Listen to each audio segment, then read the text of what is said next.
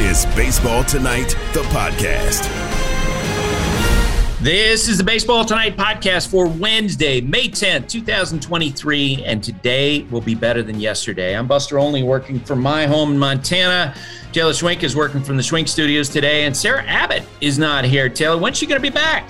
Sarah Abbott will be back on Friday. She'll be back in my stead. I'll be off. I'll be off in Louisville. What? Off in Louisville. I'm going to watch some ponies, Buster. I'm excited. Go to some bourbon tastings. Right up my alley.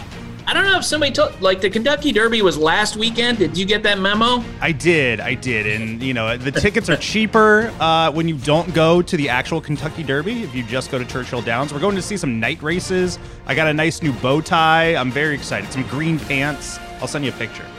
Yeah, and boy, am I going to veer off here, off the topic of baseball. Do you see that video of the guy getting clocked and like blood pouring down his face in that brawl at the Derby the other day? No, I didn't, but that is so unsurprising. I've been to the Preakness a couple times. I feel like these horse races, man, it's just like an all-day tailgate, so not surprising that just people boozing all day long, and then things get a little bit wild. So that's unfortunate. Except those guys have bow ties on and they're wearing suits when they're brawling. And, you got to find that. It was like, wow. All right. So last night, Astros and Angels, Shohei Ohtani was on the mound in Anaheim, and he was leading 1-0 when Martin Maldonado came to the plate in the top of the fifth inning. Here's the pitch. Swing on. This one hit hard and deep to left field, going back on it again. And that ball is gone. A 2-run home run by Martin Maldonado. And the Astros take a 2-1 lead. Yeah, that from KBME 790 AM. It was 2-1 in the bottom of the sixth inning. Framber Valdez, who seems to have this incredible knack for getting out of jams. This is what he did with Anthony Rendon at the plate. Tried to hold up, and he does not. That's a strikeout. Rendon went too far. That'll be strikeout number 9 for Framber. Strikes out 3 in the inning and strands 2. Astros still lead. This was impressive. He goes to that cutter. It's been a great pitch for him today. Rendon anticipating something else. Couldn't hold up. 3-1 Astros ended 6. Todd Callis, Jeff Blum there on that. The Astros wound up winning the game 3-1. Excellent outing by Valdez. Taylor's Orioles played the Rays last night. Game 2 of a series between two really good teams, and Adley Rutschman went deep. Adley crushes one. Deep right field. Way back it goes. And that baby is long gone. See, it didn't feel like it did it justice. Taylor, I need you to describe that home run more. That sound from WBAL. Buster, I described it as a howitzer shot on Twitter, and it went over the outfield fence. And when I say fence, like the fence, right. It was out of the park, right field, over the fence, onto Utah Street. They marked it immediately, so they'll put a little placard down on the street there where it hit. I think that might be his first one that he's gotten all the way to Utah Street. It was awesome. Great win for the boys last night. Yeah, the trajectory, too. That's what jumped out. Like you said, it absolutely had that parabola feel to it. The Reds, the Mets playing last night in Cincinnati, and Cincinnati grabbed a big lead early in the game. Friedel to right center. That gets down. Gathered on the track by Nimmo. Around third, Myers. He comes home. Newman sent home. Through to the plate. It gets by. Friedel turns, slams on the brakes. He drives in 2. 6-1 Reds. Now, during the bottom of the fifth inning, there was this weird play where a batter hit the ball and Francisco Lindor was going to catch it, and the base runner going from first base to second base. The ball hit his hand and bounced away. Lindor immediately was pointing at the runner, asking for interference. Buck Showalter went out there and argued. Runner goes, fisted, ground ball off the glove of Lindor as Myers slid in. See, Lindor tries to hold the bag, and I think what Lindor is talking about is the hand. Look at the hand of Will Myers. It interferes with Lindor actually catching the ball. And Showalter's been tossed. Yeah, and I can't wait to hear the explanation on that one, because I got to say, like, by the rule book, my instinct is that as the fielder's going for the ball, that Will Myers' hand, hitting the ball in front of the glove, to me, makes it interference. Buck was furious. He was upset. especially with the Mets not playing well. Maybe he's trying to light a fire under the Mets, and that seemed to work because they came back. They loaded the bases in the 8th inning with Mark Canha due to bat. Luis Guillorme was inserted as a pinch hitter. The 2-2. He didn't want to do it, and he went around chasing a slider in the dirt. Guillorme strikes out, and the Mets leave him loaded. That from 700 WLW. Yeah. So just a bunch of crazy stuff going on last night. The Mets wound up losing this game 7-6. Buck gets ejected, and he talked with the reporters after the game about that play. I just saw it differently. It's pretty obvious what it was, but it's hard to imagine 4 guys not being able to see what happened. There's about 3 ways you can get that play right. We had opportunities for it to not matter. We just didn't pitch very well early on. Pete was struggling. Another day, another round of injuries in baseball. On Monday, Braves ace Max Fried was placed on the injured list with a strained left forearm. Fried said before Tuesday night's game against the Boston Red Sox that he was relieved. An MRI showed no structural problems with his elbow. The Braves' hope is that he's going to be back in a few weeks. Noah Syndergaard of the Dodgers left the game last night after just 1 inning because of a cut finger. Kyle Schwarber fouled the ball off his foot in the Phillies game against the Toronto Blue Jays last night. He had to come out. He had x-rays. Those initial images came back negative. He'll be reevaluated later today. And before that Mets game in Cincinnati, bad news for them. Max Scherzer was scratched from that start on Tuesday night because of neck spasms. Here's Max addressing his injury. Woke up yesterday with a bad neck spasm. When I woke up, I was locked. Told the team, we came in on the off day yesterday. It was a neck spasm. And so just on the treatment, there's really nothing you can do for it other than rest. Take some anti-inflammatories and go. I mean, it's going to be a couple days, but that's the good news. It's only going to be a couple days. So that's the unfortunate news.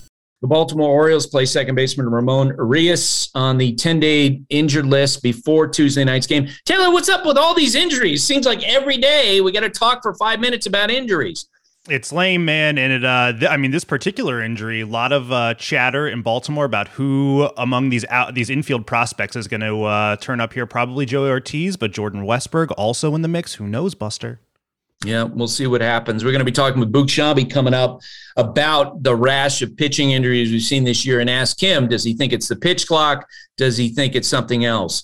The Braves hosted the Red Sox last night, and Matt Olson gave the Braves, who've been scoring so many runs in the first inning, even more runs. Pitch on the way to Matt Olson. That is slugged to deep right field, way back to the chop house. Fire in the hole. That is on the roof of the chop house. 2-0 Atlanta.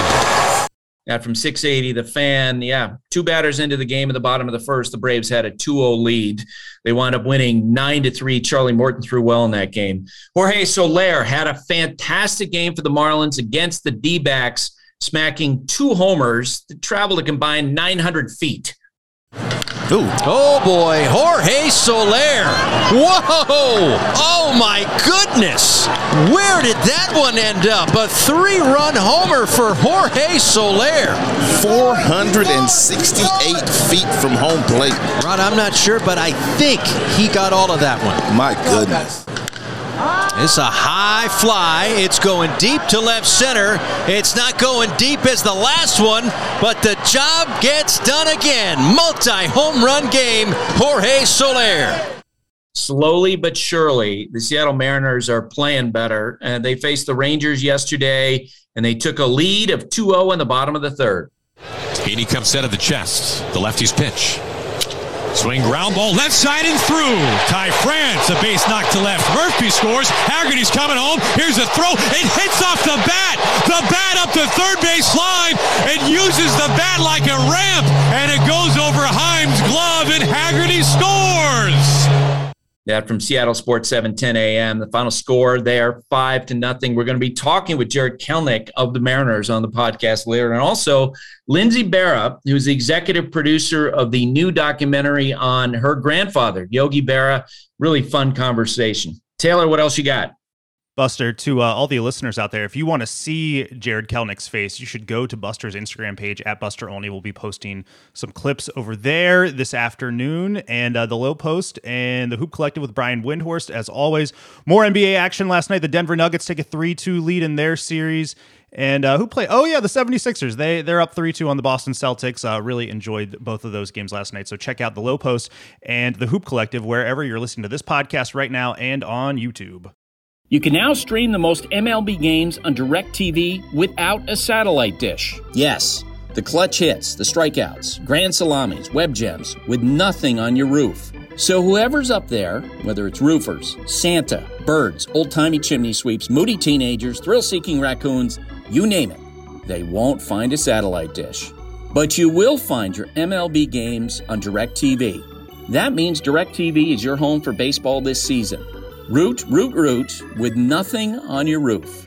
Call 1-800-DIRECTV or visit directtv.com. Sign up today. Claim based on total games carried on sports networks. Sports availability varies by zip code and requires choice package. For the ones who get it done, Grainger offers high-quality supplies and solutions for every industry, as well as access to product specialists who have the knowledge and experience to answer your toughest questions. Plus, their commitment to being your safety partner can help you keep your facilities safe and your people safer. Call, click Grainger.com, or just stop by. The man. Swing and a high fly ball out towards left field. The voice. That one well struck. The legend. On its way. Out of here. Boog Sciambi on Baseball Tonight. And this place is going bananas. Yeah, Boog Sciambi, the legend. Boog, that never gets old for me. Like I get goosebumps when I hear that open for you. Yeah, it reminds me not to take myself too seriously. No, I totally take it literally. Like you're the legend, which is why I need you today. I need you at a time when you're around the St. Louis Cardinals because they're playing the Cubs now, the team that you do play-by-play for on the Marquee Network on a regular basis. And Wilson Contreras. Yeah. So I'll give you the floor to start out with. What was your take on everything that happened the last 4 or 5 days with Wilson Contreras? I mean, I guess a couple of things. I was surprised that they felt compelled to make an announcement about what was going to happen. I was surprised that they elected to do it right before playing the Cubs. I guess I was a little surprised they signed him, to be honest with you. And then I would also, my editorial comment would be, this is not where this is going right now. He was signed to a 5-year contract. They have Lars Nootbaar, Dylan Carlson, Jordan Walker in the minors, Tyler O'Neill on the IL. They have an aging Paul Goldschmidt. They have a Nolan Arenado north of 30. They don't have spots in the outfield, and they're going to need the DH. So they're going to circle back, in my opinion, on figuring out him as a catcher. But I don't know, to come out and publicly announce what they announced, it struck me as a little bit odd. Tell me what you saw in his reaction, just being there in Chicago. I mean, he's a big personality, and he definitely likes playing the villain. He plays hard. I think he enjoyed all of it. I think he ultimately knows that the Cubs fan base, the first thing they think of is he's part of that 2016 team. He's a 3-time All-Star. Now he's on the bad guy's side. But I think that he knew, if he came back in a Royals uniform, I don't know that it would quite, I don't know that they'd be booing him like that. He did make some comments about the Cardinal way that maybe some fans internalized a bit as sort of an indirect cheap shot at the Cubs. But ultimately, I think he likes, being in the center of attention. All right, so I'm going to give you some thoughts on the Cardinals and see if you agree with me on this. There's a part of me that does admire the fact that they were aggressive and saying, you know what, despite that contract, whatever anybody thinks about us signing the contract, this is where we are now. It's been a terrible start, and we need to get this right. And we are willing to create this awkward situation and push this guy to the side to make the pitching and the catching better. So there's a part of me that sort of admires that, because there would be some teams you and I have seen which they would ride out a guy, even if it was an ill-fitting player, for year after year after year because of the size of the contract.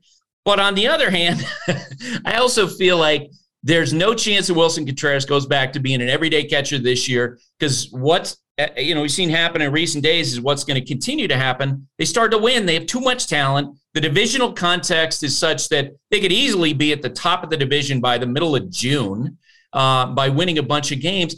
And they probably have a sense that, you know what, we're going to say that we're going to work on Wilson coming back as a catcher, but the pitching is going to get better. Eventually, the team will regress to the positive,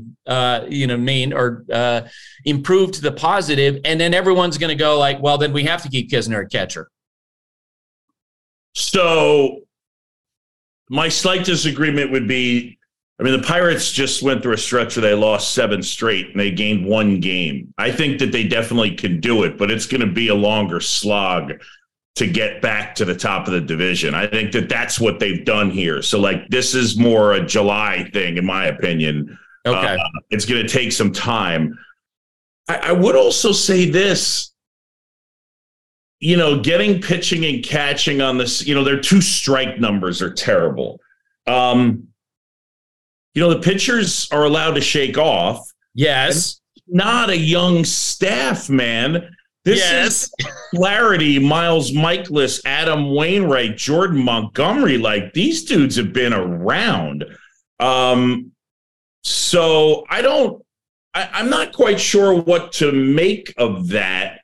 At this point, I guess my first thought was just, I think you guys would have this figured out. So, look, I would tell you there's so much talent on that team. I think they're going to end up being fine. But yeah, they got off to a bad start. Arenado does not look good swinging the bat, and they've been a pretty middling defense. I would also make this point. I think this is something we always, the analytically, the way it works in my brain is I don't love defensive metrics, but there's always enough there to give you a little something. And when we talk about pitching, most of the time we're not really talking about pitching. We're talking about run prevention. And you can't forget that. So when you're talking about a Cardinal team the last couple of years that was second and first in turning ground balls into outs, and now they're 16th, their defensive efficiency is next to last in the majors. Some of the time when we're talking about pitching, we're really talking about defense. Their defense has regressed this year. Why? It'd be hard for me to say necessarily. Obviously not having Bader out there every day in center has got to be at least a little bit of a factor. But you got to remember it's about stopping runs. So really you have hitting, offense, and then you have pitching and defense. It's not hitting, pitching, defense. The pitching and the defense are married together. So again, my point is a lot of the times when we're talking about what's going on with their pitching, what we're really saying is what's going on with their pitching and their defense. And their defense so far this year has not been very good. And I do think Contreras is an easy scapegoat for, players struggling on the team. So, it's not my department. It just, they're off to their worst start since 1973. They're not used to it. Their manager got into, a head-to-head with one of their players earlier. It was loud and uncharacteristic for the Cardinals. And, I don't know. It feels a little – it's got a little blame the new guy feel to it. Yeah, no doubt. And I would say this, Adam Wainwright has been a great pro in his career. I think he's an excellent teammate. And to see him, give the comments, Wilson's our guy and we're talking to him and all that, I kind of, that's a case where I feel like no matter what is said, no matter what you try to do, it's going to be awkward. What else is he going to say? I mean, this to me is Adam just trying to dress up a kind of an ugly situation and plow through and hope they start playing better. Yeah, and I think they will. And they will. They take it the first two. So, well, we thought of Jack Flaherty as being a guy who, if the Cardinals were to take a step forward this year, he would be at the forefront of that. I was watching your broadcast last night. You jumped on right away, like how his velocity was last night. It was shocking. And it almost got to a point during the course of that game where you could feel in his body language, he started throwing more breaking stuff and, mixing a curveball to go along with the slider. It was almost like last night watching that start. He was like, you know what? This is who I am now. This is with a diminished velocity. Yeah, he didn't appreciate the questions on velocity post-game from the Cardinals media. Yeah, it's different. Look, in 2019, he was one of the better pitchers in the league. He finished fourth in the league in the Cy Young voting. Since then, he's basically, he pitched close to 200 innings that year and basically combined 20, 21, 22. He's pitched about that many total. So it's availability as well. I mean, with torn oblique and then the shoulder issues. So where is he now? And he's got to figure it out. And will he ever get back to being that guy he was in 19? I think is, one of the questions. So I wanted to ask you today about pitching injuries. I've heard from various people around the sport, not a high volume of people, but there are some people believe that the rash of pitching injuries, the increase that Jeff Passan wrote about a couple of weeks ago, that they're related in part to the pitch clock. And Boog, I got to say, my instinct is I just don't believe it. I just think this is the good side of all the pitchers working on velocity, going max effort deliveries, spinning the baseball. The good side is you get more swing and miss from the pitcher's perspective. This is the downside, that they're essentially working against their natural physiology. What do you think? I mean, you've been watching baseball your whole life. Pitching. What's your gut instinct as to why we're seeing this? I don't know, what I think that it goes more towards max effort in a condensed period of time. And that's been going on. I mean, again, it's harder to hit right now than ever, period, full stop. Yes. It's harder to hit now than ever. They throw every pitch as hard as possible. I think I would be inclined to agree with you. My first instinct is probably doesn't have to do with the pitch clock. I would also maintain that it's something that the league looked at. If they thought there was a real risk for it, I would say it would have shown up in the data. And I would say that the Players Association would have said something. So again, I understand that there are some guys that are going to be bothered by it. And I understand that there are going to be some people that will point to the pitch clock. But, right now, look, we're not even 7 weeks into the season. So I'm not quite sure you can really even there's way more pitching injuries. You know what I mean?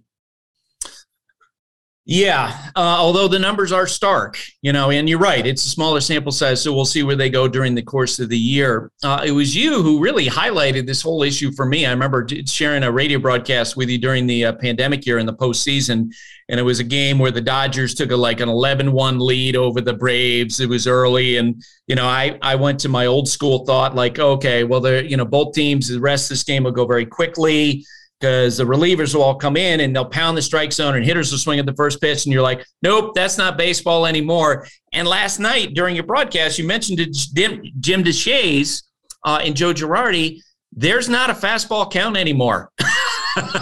That's not what's in baseball with the way pitchers work.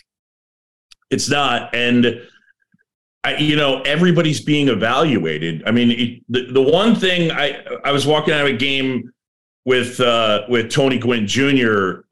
When the Padres were in town, and we were just talking about the one thing, whatever you want to say, these guys don't give away at bats now. They gave away at bats back in the day. It's 14-1. Some guys up there swing at the first pitch. Let's get out of here. Yeah, but the umpires being evaluated on every pitch. So whether it's Ryan Wills or Jeff Nelson, like they don't want their grade to be bad.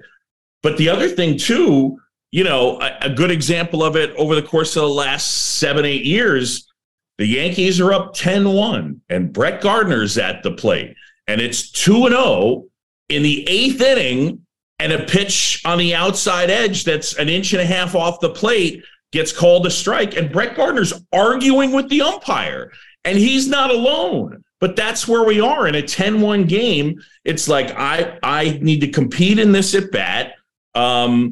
So that's one of the things that, you know, has happened because these guys are now aware that every single thing is being evaluated every second. They compete in that manner, and the umpires too. So you don't get the giant strike zone for the most part when the game gets out of hand. It's just different, and you don't get your auto 2-0 fastball, 3-1 fastball. You just don't. No, and that actually underscores what you were essentially saying that, you know, about max effort. That's throughout games. That is from batter one to last batter of the game. It is now max effort, not only with the delivery, but with the way the game is played, for sure. And there's some great parts of that, and I do wonder if all these injuries are the downside of that. Real quick before you go, the way the Mets season, give me 30 seconds on the Mets season. Max Scherzer has an injury. It feels like this is playing out like a worst case scenario for the Mets where all this age is manifesting in the rotation. Look, I think that when they're right, they got a pretty darn good lineup. But the bottom line is that if they are going to make a deep run into the playoffs, they need a very healthy and very effective Justin Verlander and a very healthy and very effective Max Scherzer. And if they don't, it's not going to happen. I mean, that's really the bottom line. You've got to have those two guys dealing. So again, it is early. So however it plays out, they need to get into the playoffs and they need to have those two guys healthy and really, really good. So I don't, as much we're going to analyze it today, May 10th, but it's really going to be more relevant when we start talking about it in September. Yep, no question. When am I going to see you again working on ESPN radio? I will be there on Sunday. Sweet. Okay, Booth. That sounds great. Thanks for doing this. You got it, Buster. It's great to see you. Jared Kelenic plays for the Seattle Mariners and is having a breakout season. Jared, I talked to a longtime executive the other day who was talking about watching you on television, hitting balls in Wrigley Field. You hit one to straightaway center field, 482 feet. He says he's never seen a ball hit there before. What's this year been like for you? It's been fun. Right now I think what I'm doing really well is just trying to simplify things, making sure I'm on time for the fastball and trying to stay middle the other way. And I think, if I can continue to do that, the results will be what they are at the end of the year. Tell me about sort of how you got into that process during the off season and when you sort of dove into those adjustments. Yeah, I obviously hadn't had enough consistent success in the big leagues to be content with, where I was at with my swing. And I kind of just wanted to dive in and really understand the swing, how it works, and what I'm trying to do. That's the biggest thing, because you got to have a plan when you're going up there trying to do something. So for me, it was learning how to stay inside the baseball and allow myself to drive the ball the other way with authority. And that's kind of really helped me on off-speed pitches as well as, fastballs as well. Was there a moment in a workout or a day or a time when you felt like, boy, I feel like I'm getting to where I want to get to? Yeah, I talked about it in an article earlier. I was in the cage. I've been working, didn't do any batting practice for an entire week. And on the last day, after I'd done a bunch of drills, working on staying inside the ball, the bat path, I kind of just took what I learned for the first 6 days. And on the 7th day, first pitch, I caught it. I was a little late, caught it super deep, shot it line drive right at would have been the third baseman. And I was like, oof, sweet. Like, I was late. I didn't panic, and I just drove it that way. And then the next pitch, he goes down and in, and I scoop it for a homer to like right, would have been right center, not right, like right center, more center. And right away, I turned and looked at the guys I was working with, and I was like, man, I haven't done that like forever, or maybe ever. Like, to be able to catch something deep, shoot it, and then be perfectly on time and catch it to right center for a homer. I was like, this is it. Like, this is where I need to be. Where was that? I'm curious about the reaction that you got from those guys that you were working with. They laughed. They were laughing just because I was in shock. I was in shock probably as much as they were. But it was in California. I had worked with a few hitting coaches out there, and it was a fun day for sure. I'll never forget that one. So I had Trevor Hoffman's a Hall of Fame closer. And he was actually drafted as a shortstop. He played in the minor leagues. They went to him and they said, look, we're going to have to shift you to a pitcher. What do you feel about that? And right near the end of his career, I asked him, what do you think it didn't work out for you as a shortstop? He goes, I just couldn't deal with the 0 for 4s. He just said it was just too much, the 0 for 4s. How did you deal with that the last 2 years and keep forward facing in the way that you can make the changes like you made during the offseason? Yeah, it was tough. I don't think there's a real crystal clear black and white answer. There was a lot of like very few ups, a lot of downs the last 2 years. And, the biggest thing I just kept going. Like, I remember I got optioned last year in the middle of the year, and they told me around like 2-3 o'clock, I think it was about 3 o'clock, that I was going to be optioned.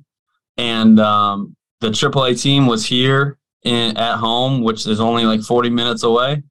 And I was like, I'm just going to go tell them I'm going to be there, and I'll head down there now. And the big league team was traveling that day, but I went down there because I'm like, if I go home, I'm just going to sit there and feel sorry for myself that like baseball's not going well. And the only way that I'm going to get back here is if I just go and do it. And I felt like at that point I had made a mental adjustment, and I wanted to go and play and just do it, like learn. And, that was the biggest thing for me, is just keep going regardless of the situation, the outcome. Yeah, it sucks, but like, it's the game. So give me a cool moment from this season where an opponent, and because who cares what, idiot sports writers like me say or broadcasters say, it's cool when you get affirmation from peers, something that somebody said to you, whether it was a teammate, a first baseman on the other team, a pitcher, something like that, where, they said something to you that just stuck with you to sort of reaffirm what you're doing. I think the best 2 compliments that I've gotten that like really mean a lot to me is anytime somebody says, man, it looks effortless right now. I think that's the best compliment I can get from anybody, just because anytime it's effortless, it looks effortless, like you're doing everything right. Everything's in sync and your mind's free. You're just out there playing baseball.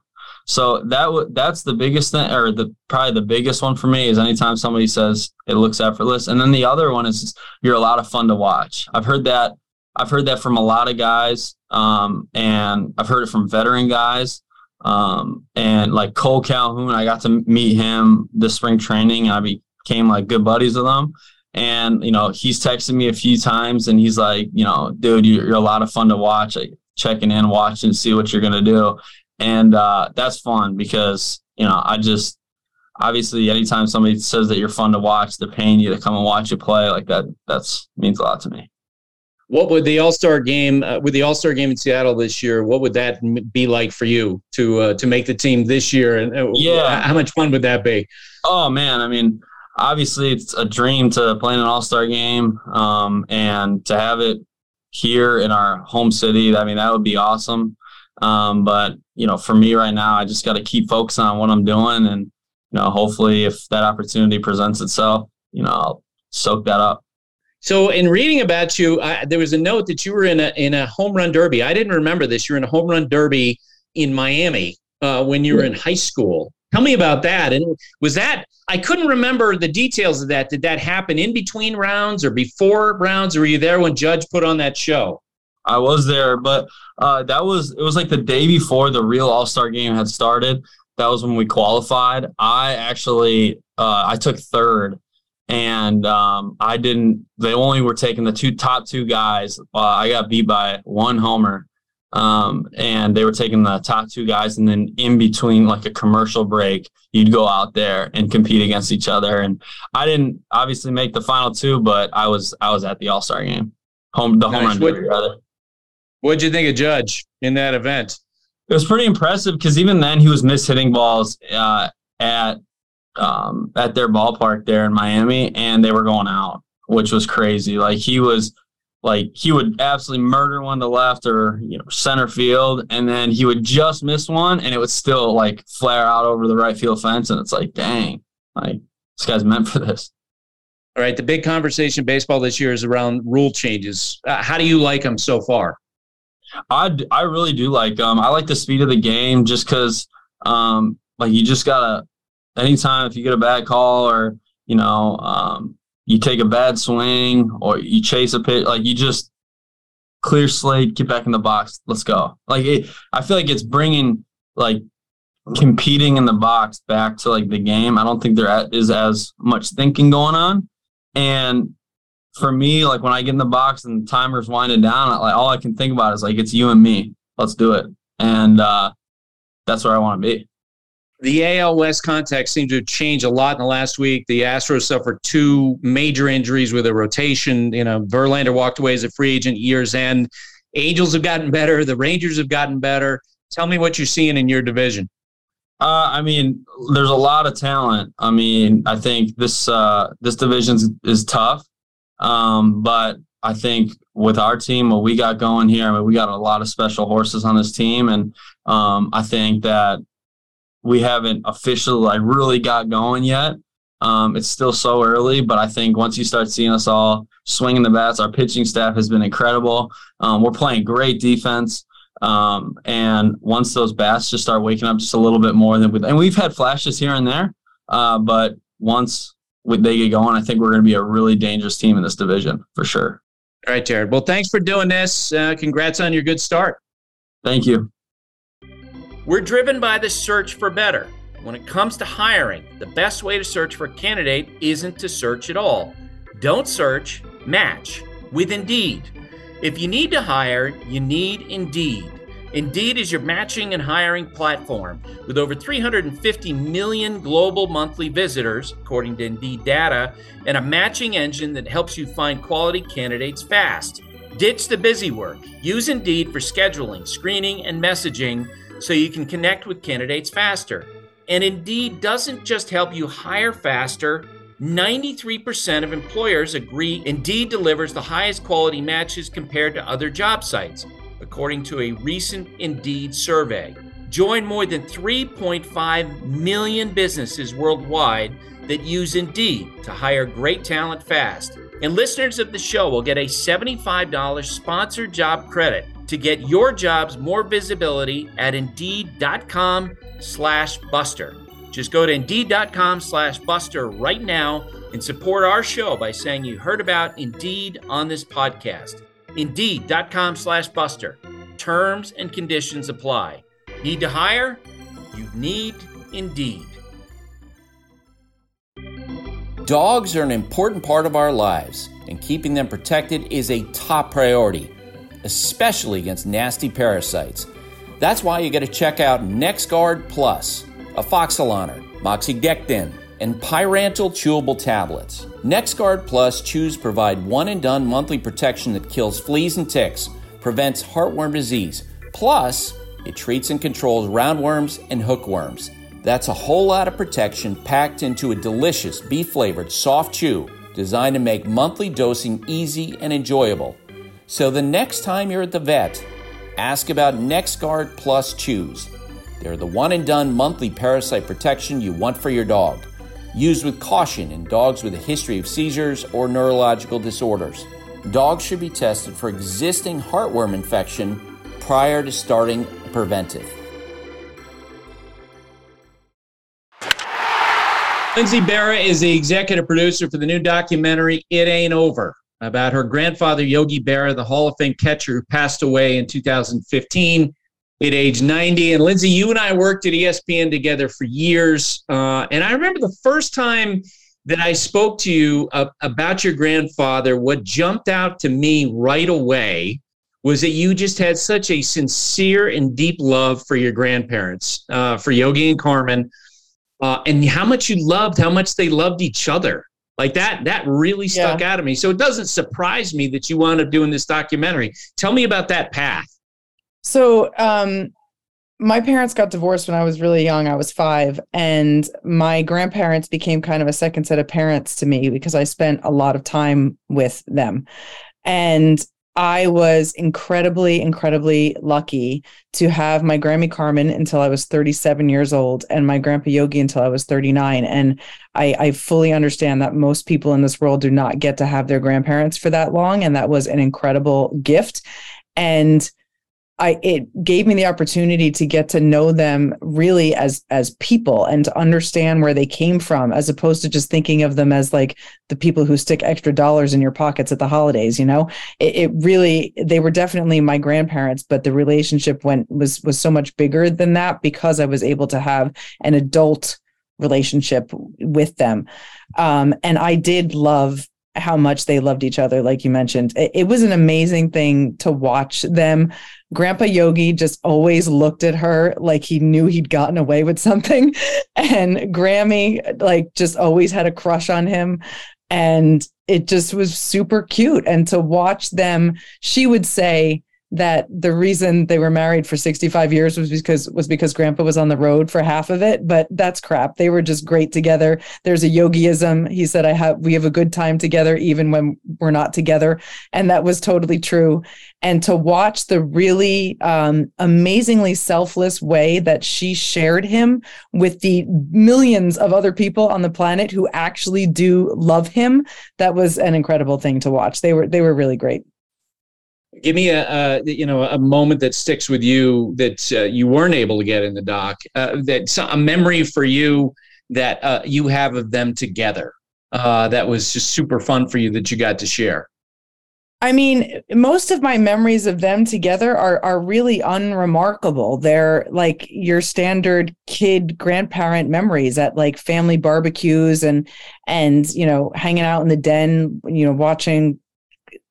He liked Western movies, so we would watch Westerns on AMC. He was always watching Seinfeld reruns, but I remember like making meatballs before Christmas and Thanksgiving every year. Grandpa, we used to roll literally 200 little tiny golf ball sized meatballs, and Grammy would make them and put them in like a really big pot, and we would eat them with toothpicks the next day. He always had all the kids over to decorate the tree, and I have memories that are like very sensatory, where like I can feel him grabbing my waist and picking me up to put a Christmas ornament up on like one of the higher branches. But those are a lot of little kid memories. I had a lot of big kid memories with them too, like watching ball games and he would come to all my hockey games in high school. I remember, this is a funny one for everyone. When I was in college, he used to go to the NIAF dinner a lot, the National Italian American Federation dinner. And, you think about Grandpa as a role model and someone people look up to and think of as famous. And he didn't really think of himself as famous at all. And I remember my phone ringing at like 1:00 in the morning in my dorm room. And we wake up, we're sleeping, and my roommate's like, who the heck is that? And I answer the phone, and it's Grandpa Yogi. And he goes, Linz, you awake? And I was like, I am now. What's up? What's the matter? He goes, nothing. I just wanted to tell you, I peed next to Al Pacino. So he was really excited to go to the bathroom and run into Al Pacino. So he, as famous as he was still in awe of the people he considered to be really famous. That's unbelievable. Yeah. All right. You mentioned the word Yogiism. The central premise of what you did is that the character of Yogi Berra overshadowed his greatness, his excellence as a player, as a manager. And so many people agree with you. It's pretty clear. Billy Crystal, Joe Torre, John Thorne. Tell me when you began to feel that way. I think it was really that 2015 All-Star game, which we opened the movie with. Right. Right. You know, I was watching with him and they bring out the 4 greatest living players, Hank Aaron, Johnny Bench, Sandy Koufax, Willie Mays, and they are great living players. But I was sitting next to my very much alive Grandpa Yogi and thinking about how many All-Star games and World Series wins and MVP plaques he has. And I don't think he should have replaced any of those people, but he certainly should have been out on the field with them as the 5 greatest living players. And I think it just keeps happening. I keep telling the story last year, right before we premiered the film at Tribeca. The film was already closed, so we couldn't include this. Yadier Molina got his 1,000th RBI.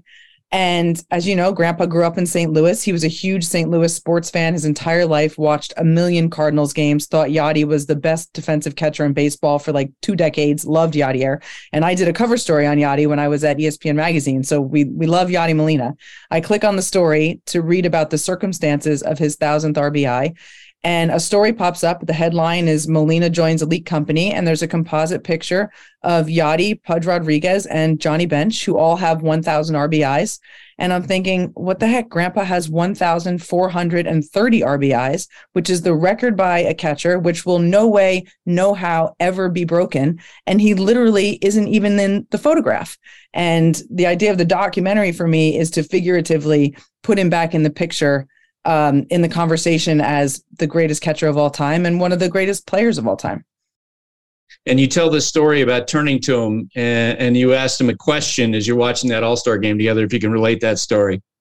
When the guys walked out on the field? Yes. Yeah, and they said, MLB, the PA announcer was, and they were just kind of piping in it over the broadcast, and it says, introduces the 4 greatest living baseball players. And I looked at Grandpa and I said, are you dead? And he said, not yet. You did so many interviews. It's clear. I'm guessing you conducted the interviews with these heavy hitters. Yes. So I really set them up, but Sean, I helped with questions and whatnot, but Sean, the director, did the actual questioning for the first round. And then he would yell to me, like, you got anything else? And to his co-producer, Mike Connors, you got anything else? So I was there for most of them, but Sean was asking the actual questions. All right. Tell me an interview that you guys got, or a yes from somebody that you got. You're like, wow, this is cool. I mean, I had a very clear order that I wanted to go to get the interviews. And it was definitely, I wanted as many people as possible who had either played with Grandpa or had seen Grandpa play. And my number one goal was Vin Scully, because he was 92 years old at the time. And, we were lucky to have him as long as we did. And I didn't know how much longer he was going to be around. And I wanted that interview done immediately. And that was the first one we shot in June of 2019. And then I had people like, guys who he had played with, Hector Lopez, Bobby Richardson, Tony Kubek, Ralph Terry, who lives in the middle of Larned, Kansas, which is 2 flights in 4 hours, no matter where you come from. I mean, just tough to get to Ralph Terry. I wanted Roger Angel, who was 100 years old and had covered New York baseball since he got out of World War II. So, I mean, that is incredible. I wanted Audrey Garagiola, Joe's wife, because, Grammy Carmen and Grandpa Yogi and Joe and Audrey Garagiola were thick as thieves their entire lives. And Audrey was the only one of them who was alive. So I really wanted all of those folks. I also wanted people like Al Kaline and Brooks Robinson and Whitey Ford, but they were all their health wasn't great and we couldn't include them. And then we wanted the Billy Crystals of the world, the people who were just fans and really known to be associated with the Yankees. I wanted the younger players, Jeter, Swisher, Willie Randolph, people that Grandpa had coached and then mentored later in his life, just to talk about how he impacted them and his impact on baseball in general. He really was. I mean, I loved the whole thing. And as I watched that, I'm like, oh my God, he was the embodiment of the so-called American dream. Yes. He really it feels like with his whole experience. I say that so often, and I want to make this very clear that this is not, I know a lot of baseball people listen to this podcast, but if you need to bring your friends or your family members or significant others who are not baseball fans, this is not a baseball movie. This is just a human American story. He was a first-generation Italian immigrant I think we can all identify with being the sons and daughters or grandsons and granddaughters of immigrants or immigrants ourselves. He was a veteran of the D-Day invasion. He was a machine gunner on a rocket boat off of Omaha Beach, providing cover fire for our troops going ashore. And there's so many of us that can identify with being veterans and appreciate veterans. He had this beautiful 65-year love story with my grandmother. He was a great father and a great grandfather. And, we tell some stories about the impact he had on his kids, and everybody can identify with the lengths a parent is willing to go to protect and, in this case, save their children. So I really do think that there is something that everybody can identify with in the film. And I also think that because Grandpa is so relatable over the years, like that's what so endeared him to people for so long. It's why so many people loved him. And he had this incredible, and I got to see this, I told you about when I covered the Yankees for the New York Times, he was around the team and he would walk in and the players always related so well to him and responded to him. But he had this incredible open heart. I mean, that was pretty apparent. Yeah. And I love this story about when Jackie Robinson comes to the plate and your grandfather's behind the plate, if you can tell that story. Is that the one that Dale told? Yes. I'm not sure. He said, thank you for your service. Yeah. I had actually never heard that specific story before, but Grandpa and Jackie, they met in 1946 when Grandpa was playing in the minor leagues for the Newark Bears right after the war. And Jackie was playing for the Montreal Royals in the minors, and they actually played in the postseason. The Royals beat the Bears, and there evidently was another controversial play at the plate, and I'm not sure about the whole story. But anyway, Grandpa and Jackie were familiar with each other before Jackie broke the color barrier in 47. But when Jackie did break that color barrier, Grandpa was able to just, every time they played the Dodgers, walk over there and say, hey, Jack, how you doing? Because he already knew him, and that was a friendship that really endured. They were great friends until Jackie passed in 1972. And then Grammy and Grandpa stayed very close with Rachel Robinson. And Rachel was at Grandpa's 90th birthday party in 2015. And, I think we all know about the famous play at the plate in the 1955 World Series where Jackie stole home and Grandpa insisted until the day he died that Jackie had been out. But Rachel walks into Grandpa's birthday party and she sees him across a very crowded room and she holds her hands out and it makes the safe sign, and Grandpa's in a wheelchair and looks at her and puts up his fist, makes the out sign, and then she walks up and gives him a big hug and a kiss. So the Berra Robinson relationship was an enduring one. And I always say it didn't really matter whether Jackie was safe or out. The important thing was that Jackie was in, and that players like my grandpa Yogi and Ted Williams and Pee Wee Reese didn't say no, and in fact embraced them. They were kind of on the right side of the color line when it was not the right place for a lot of white men to be. And I really believe that had Major League Baseball not integrated, the country probably wouldn't have gotten where it did in the time that it did. I think Major League Baseball played a big role in that. And I don't think Grandpa was trying to be a civil rights activist, but I am certainly super proud that he did the right thing. All right. In the interviews you heard, and as you mentioned, you talked to so many of his peers, his teammates. What were some of the things that sort of underscored what you're talking about, what a great player he was? Because, I know this, and watching the video that you had in there, I got to cover Tony Gwynn for 4 years. And when you talked about his hands, and I was watching the way that he used his hands, I was like, oh my God, that reminds me of Tony. And then I thought of Jose Altuve, the Astros second baseman, who was not tall. He's like 5'5.5" or 5'6". I remember someone saying last year, well, he's a good fastball, high fastball hitter. And my thought was, well, what choice does he have? Right. He can cover so much of the zone. And that's the way your grandfather was as a hitter. These amazing hands, the ability to put the ball in play, but with power. He was only he wasn't 5'5.5", but Grandpa was 5'8" and about 192 pounds when he played. And I love telling people this because their eyeballs, their eyes get really big. He used a 34-inch, 35-ounce bat, right? So a little perspective, people like Aaron Judge and Giancarlo Stanton, who are a foot taller and 100 pounds heavier or 80 pounds heavier than Grandpa, are using probably 33-inch, 31-ounce bats nowadays. So think about this massive tree trunk that Grandpa was swinging at the plate. And he was able, Joe Madden talks about how he was able to control the barrel of the bat through the strike zone and just put any pitch anywhere he wanted to. People talk about him as a bad ball hitter, a great bad ball hitter, and Grandpa would say they all look good to me. I like to think of that a little existentially and think about just the way Grandpa viewed the world. He was really great at making lemonade out of lemons, but he really could do whatever he wanted with the ball. He used to tell, my grandmother said to my dad one time, she goes, "Could you imagine how good your father would have been if he actually tried at the beginning of the game? He didn't think hitting was fun when there were no men on base or the game wasn't on the line. He liked hitting in the late innings because it meant something." And, people talk about, again, the clutch hitter thing. I really think that going through a D-Day invasion and in fact, and facing a real life or death situation, you can't but come out of that with anything other than gratitude and perspective. And he didn't look at the bottom of the ninth as pressure. That wasn't pressure. That was only opportunity. And he loved it. But yeah, the old footage, I love how quick he was. You really can see catchers are not known for their speed on the base pass, but you see Grandpa like rounding first and stretching a single into a double or coming home. Like he really was very quick on the bases. He would get out of the crouch so quickly to make plays in the infield. There's a photo of him that is one of my favorites of all time.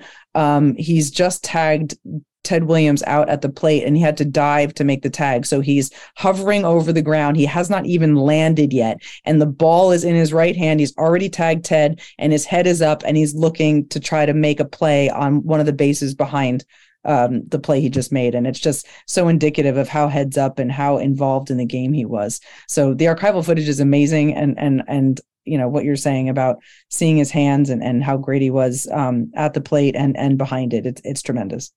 And there was one clip you had in there that absolutely jumped out at me because he was talking about the way the pitchers would hold the ball, that sometimes they would give away what pitch was coming. Actually did a story once on Barry Bonds, and I called Tony Gwynn, who knew him well, and I said, what separates Barry from other hitters? He goes, he sees the ball sooner than any other hitter. Mm-hmm. We really won the balls by the pitcher's ear. And I said, Tony, how do you know that? Because I see the same friggin' thing. And I think, when I heard your grandfather talk about that, I was like, oh my, that was part of his greatness. He caught in doubleheaders 100 in both ends of doubleheaders 117 times, which is absurd. Yes. It's amazing. I keep saying, honestly, if anyone wants to take me up on it, I physical challenge any catcher in baseball to play 18 innings and then walk down the stairs the next day. We didn't even put this in the movie, but there was a game. Grandpa was 37 years old. I think it was like in July of 62, Tiger Stadium. And the Yankees played a 22-inning game, 300 and something pitches, and Grandpa caught the entire thing at 37 years old. They talk about, for all the talk about bigger, stronger, faster, better conditions, I mean, my grandpa was as well conditioned as anybody out there in the big leagues today.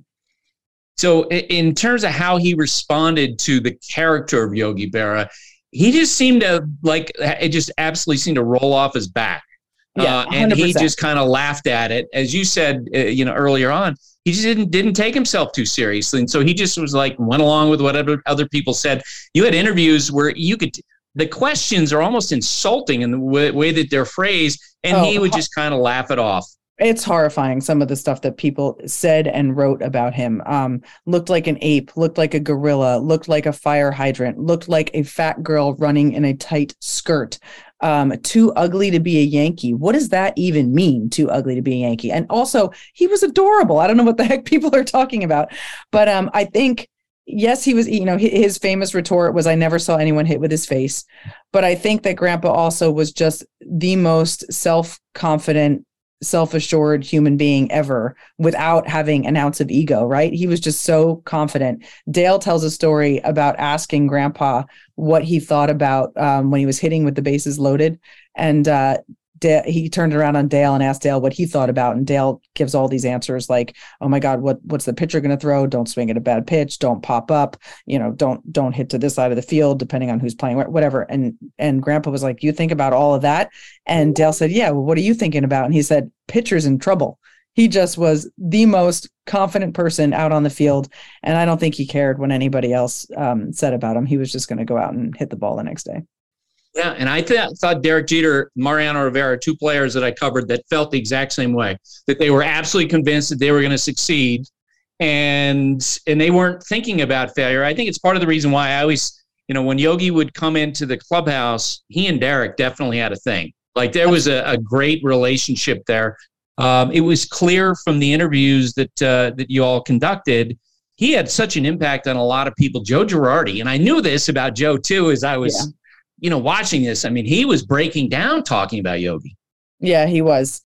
Grandpa stayed away from Yankee Stadium for 14 years. We go into the feud with Steinbrenner in the film, and he ends up back in 1999 and gets to spend the next 14 or so years going to the ballpark and going to spring training, which really gives him an opportunity to develop relationships with Girardi, Tino Martinez, Paul O'Neill, Jorge Posada, Jeter, Nick Swisher. And I think that, you listen to them talk about him, and they'll say like Grandpa would notice things on the bench in a baseball game that no one would pick up. Swisher says that he saved a season for him one time. Swisher was just totally slumping in spring training. Grandpa gave him one little tip about hitting at the plate, and then he ends up having his best year ever. He and Jeter would rib each other and go back and forth at each other. But I think Derek took a lot from the way Grandpa's just mind worked, and how just simply he looked at the game and was able to boil down complicated things into just a statement like swing at a strike, right? But I also think that as much as Grandpa gave to those guys, they gave a lot back to him. If he doesn't make up with George and go back to the ballpark, I mean, I don't know what would have happened. I think they added probably a decade to his life, because he was just so happy at the ballpark and being involved with the Yankees. Again, just so much joy came back to his life when he was able to go back to Yankee Stadium. And that was a complicated relationship. You included a video of when Yogi was introduced as the manager by George, and George is very serious. And then your grandfather steps in front of the microphone's bank, which is really high. And Yogi is like, I can't see anybody. And he essentially asked for, some sort of a step stool. They brought out a footlocker for him to stand on. And you flash to George, and George has no sense of humor about it at all. Like his expression, you could see that. And this is what I'll always believe. And I wanted your perspective on this. I don't think your grandfather's perspective on George really ever changed that much. Like I know that they gave their apologies, but I think he moved on essentially for you guys, for the family, for fans, for everyone to enjoy, and for himself to get back to Yankee Stadium. I think he made his peace with George. I don't think his views on George ever really changed. What do you think? I don't know. I think he made his peace with George. And I think that Grandpa, people think about that 14 years as a grudge, but I don't think he really held a grudge. I think once he didn't have any respect for the way George had fired him, because he sent Clyde King to do it and didn't come and fire him himself. I think if George had fired him himself, it would have been fine. He just wanted people to behave in an upstanding manner. And I think once George apologized, it was kind of over. You see, there is also that footage from an old timers day, I think it was, and Grandpa is in a cart and he's really old. And yes, he kisses George almost on the mouth, for crying out loud. And George is sobbing. I mean, that's not two men who don't like or respect each other. I do think that it ended up being water under the bridge at that point, and I'm very grateful for that. But it's just, Grandpa will also say, George made a mistake. I've made mistakes too, and that's it. You move on. All right, you know better than I do, for sure. The other thing that really jumped out at me when I would talk to him was how current his knowledge was. Oh, yeah. You know this. Players leave the sport. They're away. Their knowledge is 20 years old. Your grandfather watched players all the time. I remember having a very specific conversation with him about a young catcher named Victor Martinez, playing in Cleveland. And I was like, wow, he is on it. Like, he's a serious fan. He watched tons and tons of games. He watched every Yankee game, every Cardinals game he could get. And this was before the MLB package was available. I don't know if he even ever had digital cable, but he was watching all the games. He would stay up and watch whatever the West Coast game was that was on TV. He loved to watch the Seinfeld reruns on PBS from 11 to 11:30. So he was always up at least till 11 waiting for the Seinfeld. And then he would go back to some baseball after that. Yeah, he watched a ton and he loved to watch. And I think he just loved to to kind of decipher the puzzle pieces that he was seeing in front of him. So yeah, you could talk to him about pretty much anybody. All right. So tell me how folks can see It Ain't Over. So It Ain't Over opens in 100 theaters in the tri-state area, New York, New Jersey, and Connecticut, and Los Angeles this weekend, May the 12th. And then it opens in St. Louis, Dallas, Philadelphia, Boston, San Francisco, San Diego, a whole bunch more on May the 19th. And then they're adding even more cities each week after that throughout May and June until it reaches a full national release. It is theaters only for the foreseeable future, hopefully for the summer. So literally coming soon to a theater near you. All right, Lindsay. Well, congratulations. I'm so happy for you. And as they say, I remember how much love you had for your grandfather, and this is a great way of expressing it. Cool. It was so nice to see you, Buster. And sometime down the line, tell the story on your podcast about Grandpa giving you a jacket. Absolutely. I love that story. Thank you. Thanks so much, Buster. Bleacher Tweets. Alrighty, Buster, Bleacher Tweets for a Wednesday. We've got a pair of questions on service time manipulation. A bunch of words here that have not been mentioned recently on the pod. Used to be a hot topic. Andrew DeSalvo writes in, after seeing the tweet from Sarah Langs on Eli De La Cruz's power, I realized that I haven't heard much about service time manipulation this year. Have the CBA rule changes altered behaviors, or am I looking in the wrong places? Zach Beeson writes in, with the CBA being finalized through 2026, it seems service time manipulation fell by the wayside. Is that something players still care about, or was it all talk? So to give some context, De La Cruz last night, or was it 2 nights ago, hit 3 balls in the same game, 116 miles per hour plus. And as Sarah noted in her tweet, no team has had that. This is someone who's a highly touted prospect in the Cincinnati Reds organization. And so I think Andrew's text, essentially asking the question about De La Cruz and high-end prospects, and are they having service time manipulated? There's no doubt that some of that behavior has changed because there's more incentive for teams to get players to the big leagues. There's less incentive to service time manipulate. I do think there have been some cases where we've seen that happen the last couple of years. But I also think that that's not as important as the tanking issue. Yes. And you know what I mean? Those two things are kind of tied hand in hand. Yeah, totally. Has not changed at all, in my opinion. We're still seeing teams tank more than ever. Hello, Oakland Athletics. This year being an example of that. That to me is more problematic. And I was actually shocked that the Player Association didn't fight harder to push back on that. What'd you think? Yeah, I'm with you. They are tied hand in hand. So while we haven't said the word service time manipulation, when we talk about tanking, it's all wrapped up together.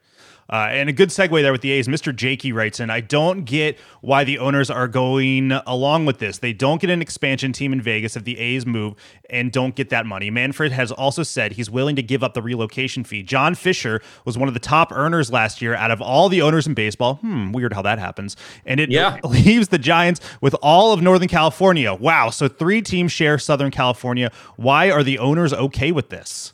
So Mr. Jakey's referenced the Oakland ballpark situation. I don't know if you saw the news yesterday, Taylor, but and I'm not going to get too deeply into it, but essentially the Athletics are saying, well, that site that we talked about a few weeks ago, never mind. We found another site, and all we need is $400 million in public funding. Only. Yeah, and I'll go back to the rule that I've had year after year after year in this situation with the Oakland Athletics ballpark. I'm not gonna really pay attention until someone puts a shovel in the ground because it does feel like a total bluff at this point by the A's to get a better deal out of Oakland. Oh my God. Mr. JK would push back on this. If the A's do wind up moving to Las Vegas, Major League Baseball will still find a second site for expansion. And we've talked in recent weeks, Jeff had the story about Salt Lake City, and I think Nashville's a fait accompli. They're going to have expansion, but it is messy, it is ugly, and as a result of it, the Athletics are putting out, they're the living embodiment of the movie Major League and how they're playing this season, and it's terrible. Yeah. And I agree with you that I wish the other owners would step up and say, look, we get it. You need a new ballpark, but you're embarrassing all of us. You're barring on the credibility of the rest of the sport, and the Oakland Athletics with the tanking, with the payroll as low as it is, It's awful. And I don't understand why they don't worry about that as opposed to, say, like a team like the Padres or the Mets spending a lot of money. There you go, Mr. Jakey. GW at Garrison WRN writes in, who is the worst looking sponsor on their jerseys? I went down a little rabbit hole last night. I think the Marlins ADT one is got to be the worst. It's very goofy. The Mets, New York Presbyterian Hospital, it's not proportional. The Reds isn't great either. A good logo on a jersey has to blend in with the jersey, I think is what it comes down to. Yeah, but I would say this, and I'm curious to see if you agree, because I'm not really a visual person. Like, I don't notice a lot of these things. Yeah, I see them play, and I'm not really paying attention. I don't really care. And maybe it's all those years of watching soccer. And seeing and just being accustomed to logos, and I don't really pay attention to it. I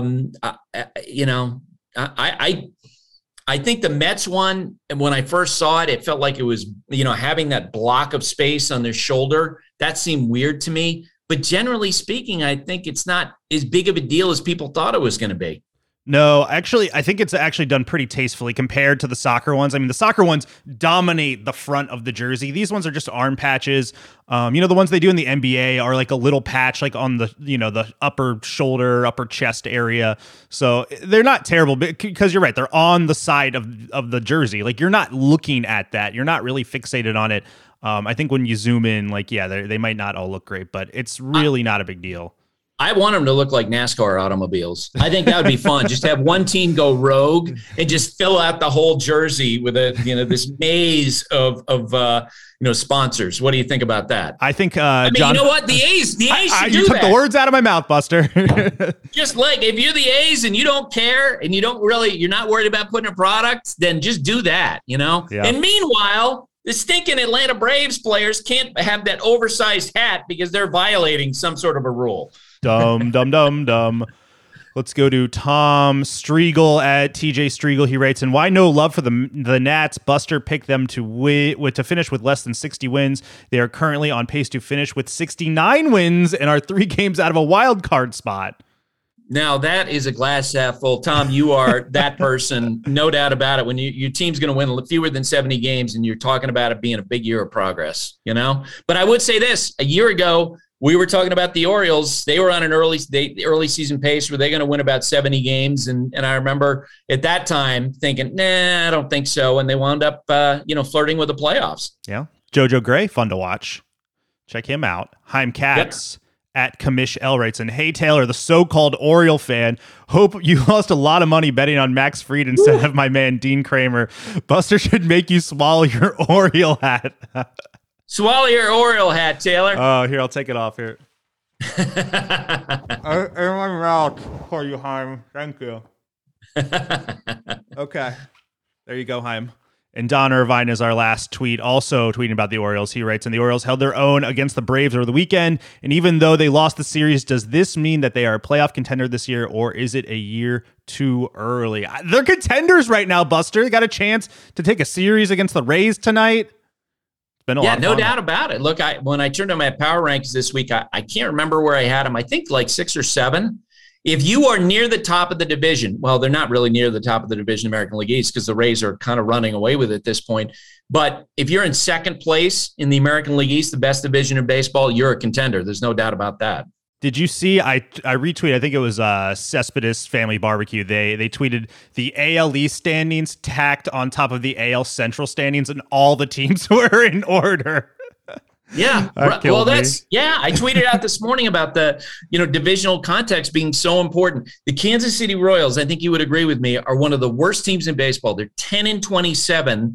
They're 9.5 games out of first place.